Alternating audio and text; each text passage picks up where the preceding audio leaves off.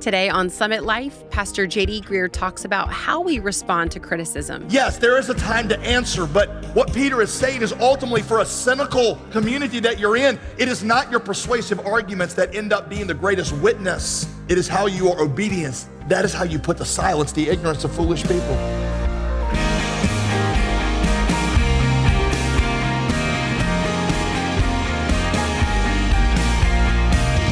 Welcome back to Summit Life, the Bible teaching ministry of Pastor J.D. Greer. As always, I'm your host, Molly Vidovich.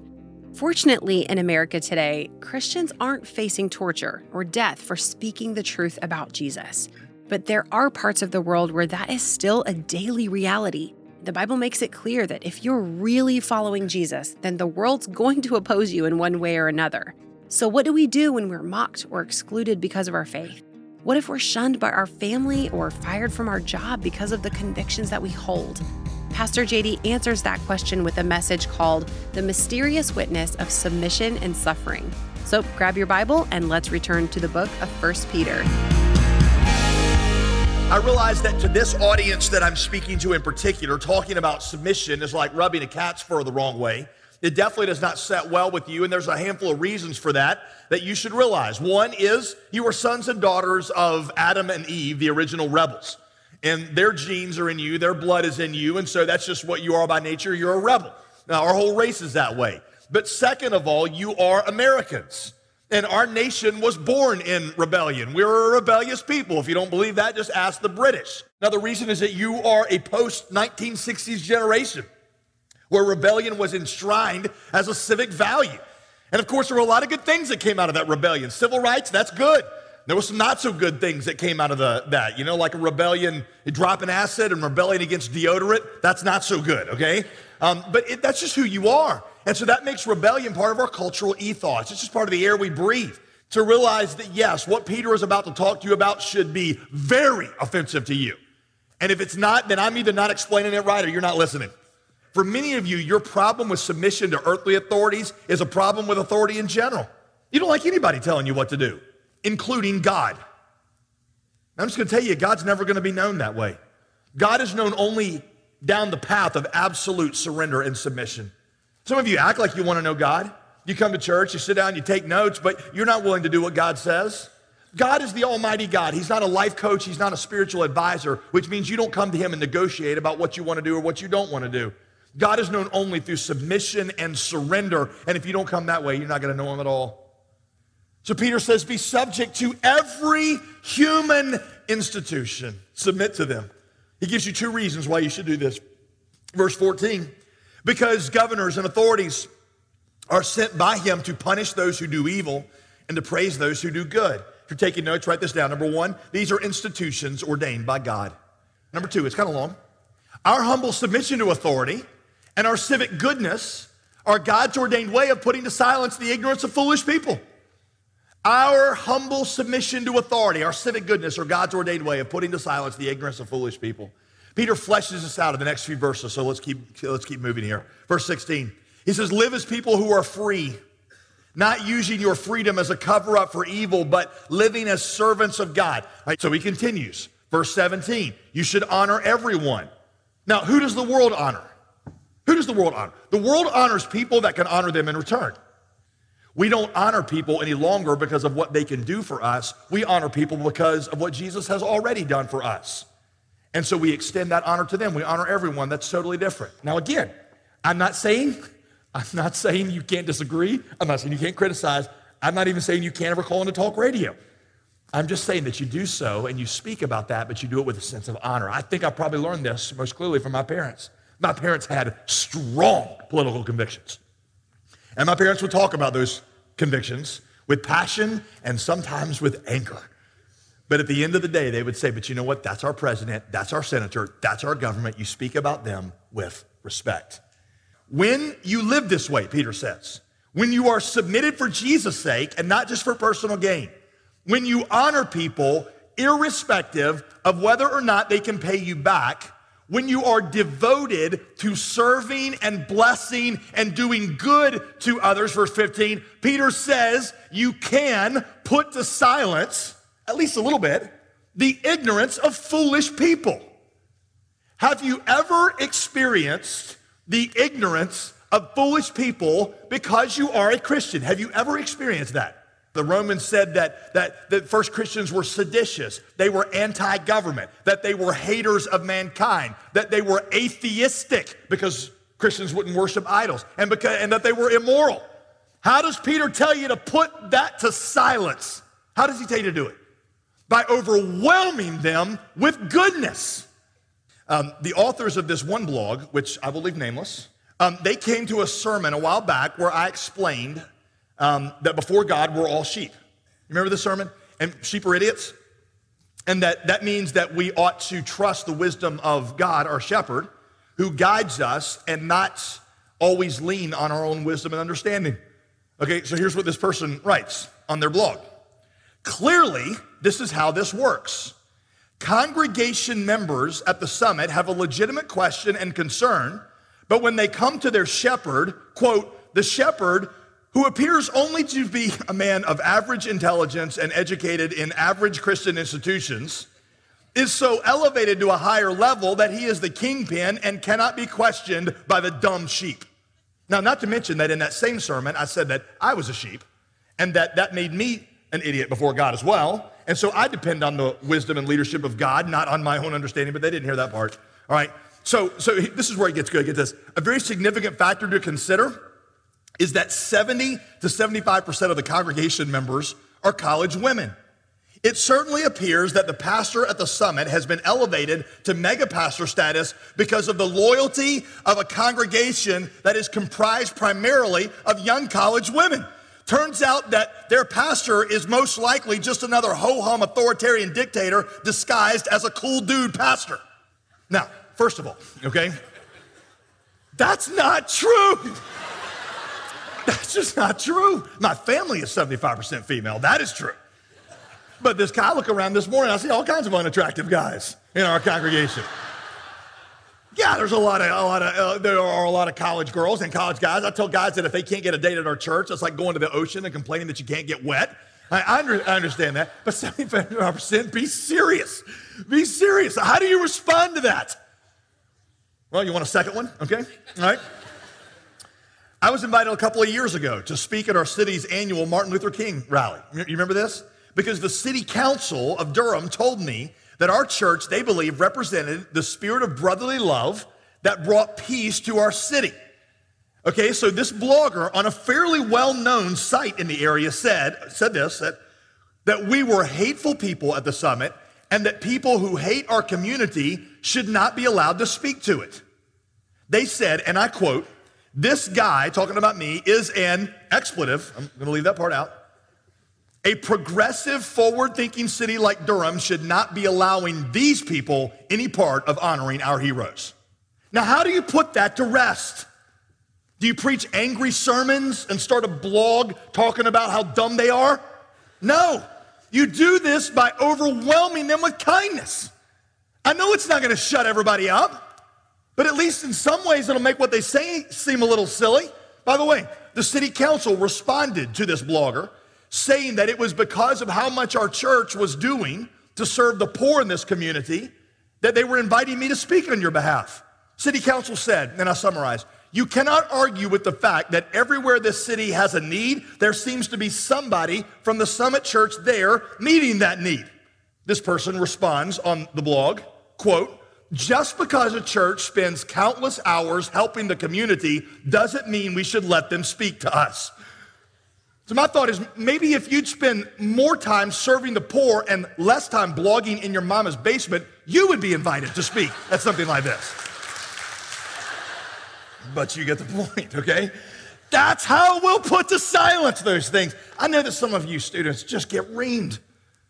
And yeah, there's a time to answer, and there's a time for you to explain things. I'm not telling you not to do that. I'm just saying that at the end of the day, the way that God has ordained that you will most show the beauty of Christ is in responding like Christ did. Because you show a forgiveness and you show a joy and you show a beauty. I remember when I was a youth pastor down in Florida, there was a kid who was a sophomore in high school who came to faith in Christ.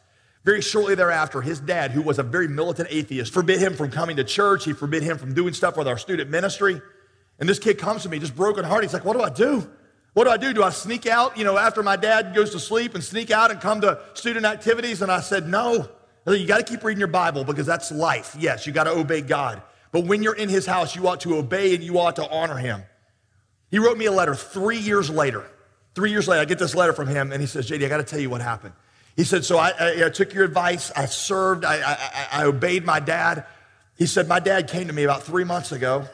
He said, and my dad, when he came to me, he said, son, when you first became a Christian, you started to read your Bible, I thought it was crazy. I thought you'd lost your mind. I thought this was just a fad. He said, but I've watched you for 3 years, and I've seen this is not a fad. This is something that not only I'm seeing transform your religious life, I've watched you become this rebellious punk kid into being a man of character, a man that I now aspire to be like. Yeah, I want you, he said, I want you to explain to me how it is you've come to believe and how this can apply to me. So I flew back down there to Florida. We led his dad to Christ, and I baptized him. That is how this is supposed to work. Yes, there is a time to answer, but what Peter is saying is ultimately for a cynical community that you're in, it is not your persuasive arguments that end up being the greatest witness. It is how you are obedient. That is how you put to silence the ignorance of foolish people. Thanks for listening to Summit Life with JD Greer. If you want to know more about this ministry, visit us online at jdgreer.com. You know what? We appreciate you. Yes, you, our listeners. It's an honor for us to be able to be a source of encouragement for you each day. Did you know that these Summit Life broadcasts are only one of the ways that you can keep up with Pastor JD's ministry? Now, if you're like me, I spend a good amount of time on my phone. Okay, maybe too much. But did you know that you can follow Pastor JD on social media? Why not get some biblical insight as you scroll? Just search for Pastor JD Greer on Facebook, at Pastor JD Greer on Instagram, and at JD Greer on Twitter. Follow along on all your favorite social media platforms and stay up to date with this ministry while filling up your timeline with encouragement from God's Word. Now let's get back to today's teaching right here on Summit Life. Verse 18, servants, be subject to your masters with all respect, not only to the good and the gentle, but also to the unjust. Now he's taking submission to a whole nother level. He's talking about submitting to somebody who's unjust, for this is a gracious thing when mindful of God, one endures sorrow while suffering unjustly. For what credit is it if when you sin and are beaten for it, you endure? But if when you do good and suffer for it, you endure, this is a gracious thing. This is so full of God's grace, it just drips God's grace in the sight of God. Verse 21, for to this you have been called. A lot of you college students are really obsessed right now about the call of God in your life. How about that one? I've been called to suffer unjustly for Jesus' name. I just don't hear that make it into people's repertoire usually. To this you have been called, because Christ also suffered for you, leaving you an example so that you might follow in his steps. He committed no sin. Neither was deceit found in his mouth. When he was reviled, he did not revile in return. When he suffered, he did not threaten, but continued entrusting himself to him who judges justly.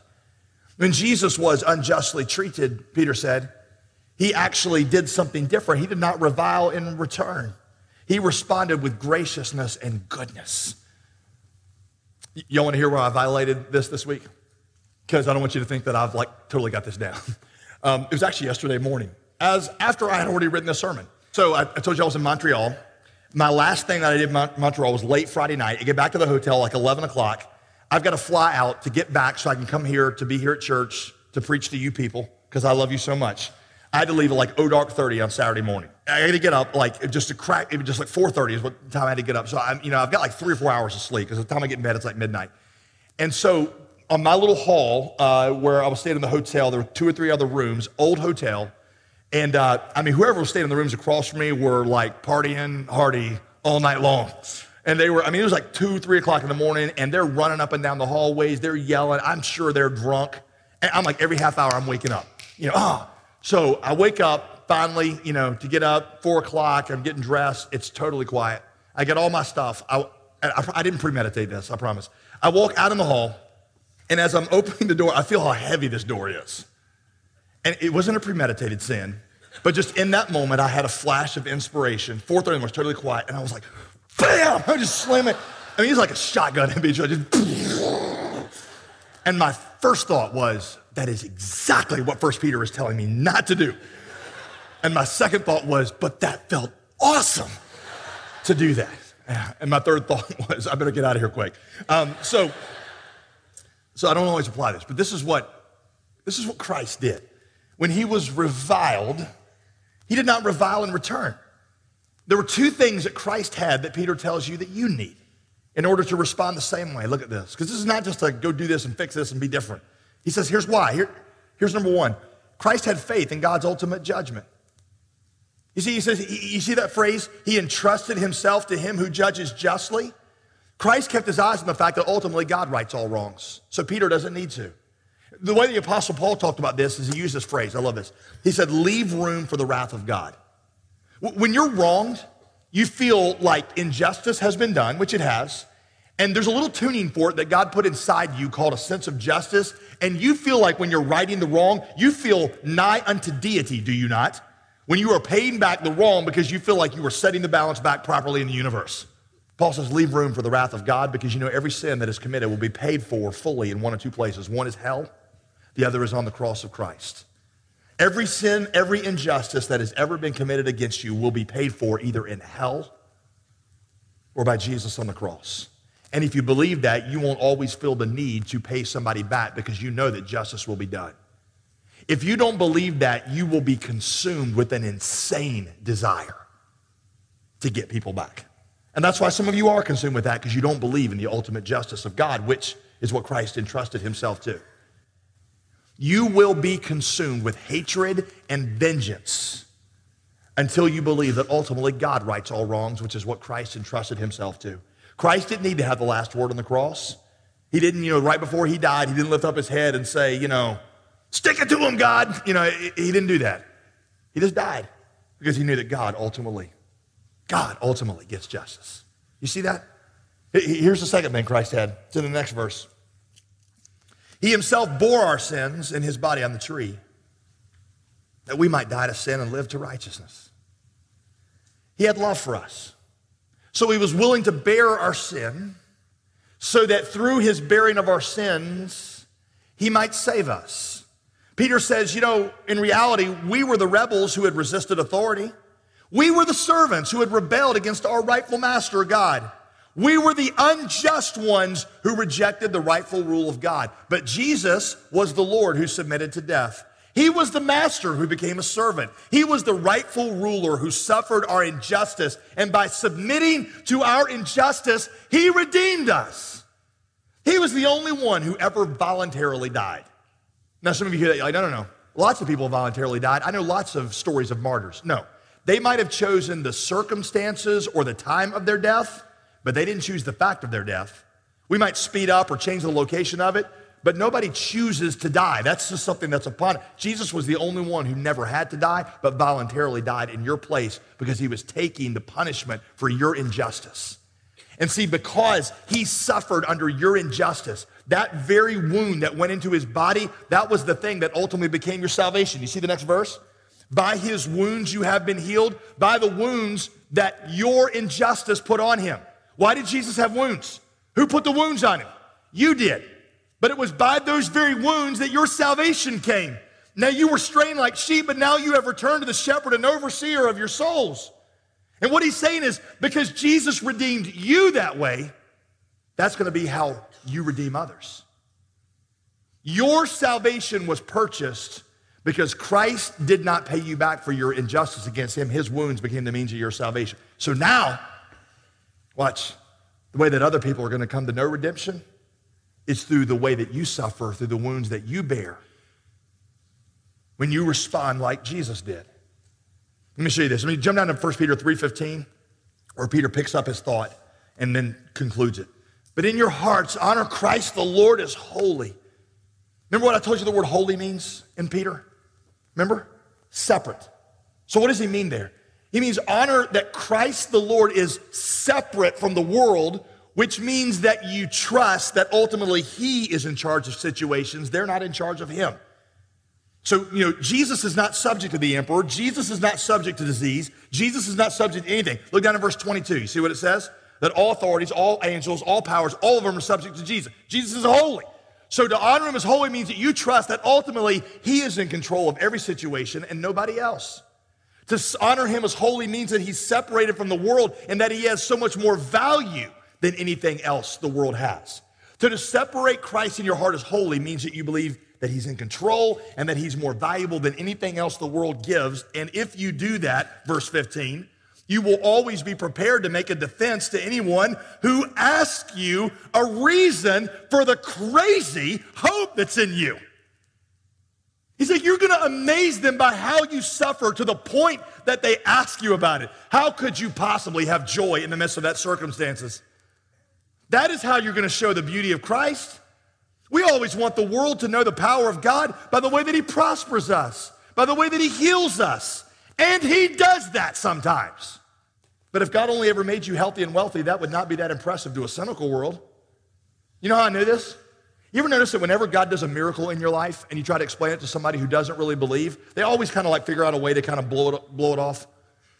Oh, well, statistically, that's not true. You're making that up. Probably didn't really happen.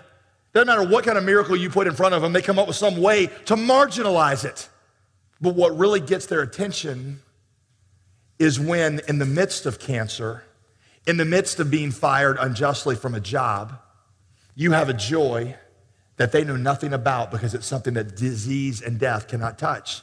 It is a hope that is imperishable. It is a hope that goes beyond this world. It is a joy that fills your heart, a peace that passes all understanding, and a love that speaks to them of something they've never experienced on earth because it's a love that bears suffering. And that lets them see the beauty of Christ in a way that even miracles can't show him. Some of you are in the midst of suffering. I know that. I'm not trying to minimize that. I'm just saying that what God is doing is he's putting his real beauty on display in you. Yes, God is glorified when sick people get healed and get well. But God is also glorified when sick people suffer well. Because in suffering, they can show the beauty and the Spirit of Christ in a way that they can't when they're always walking in these huge miracles. The beauty, the real glory of Christ is shown in the cross. And when you mirror the cross, just like Jesus did, and you suffer, I'm not saying you don't speak. I'm not saying you don't say this is injustice. But you do so with joy and hope and forgiveness that blows the world's mind. Sometimes the most effective tool for evangelism is how we respond to suffering. That's an important shift in perspective today from Pastor J.D. Greer here on Summit Life, and it was part of our teaching series in 1 Peter called I Am an Alien. If you've missed any of the previous messages, you can find them all free of charge at jdgreer.com. Our latest featured resource is all about living our lives on mission. Pastor JD and I had a conversation not long ago about how most of us don't think of ourselves as spiritual enough to be a missionary, even though that's what we're all called to do. Here's what he had to say. Yeah, that conversation that Jesus had with his disciples right before he went to heaven was not for a select few sacred Christians who had some mystical moment whereby God revealed to them that they were called to ministry. The sent identity was something Jesus gave to every single follower of Jesus. And so now it's just discovering what particular part of the mission he has for you. One of the resources that we are providing to go along with this series is a book called Sent, Living a Life that invites others to Jesus. And it'll help you discover the particular way that you're sent. How has God uniquely designed you? What opportunities has he created in front of you? How do you identify those?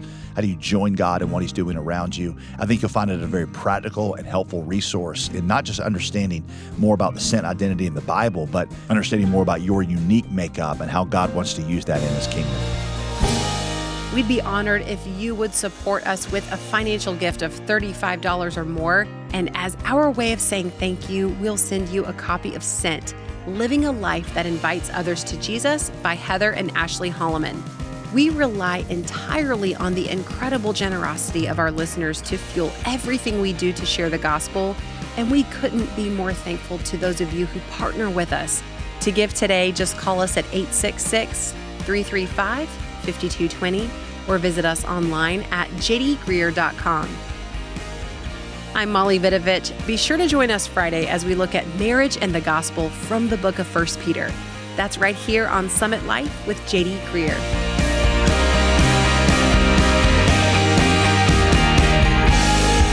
To Today's program was produced and sponsored by J.D. Greer Ministries.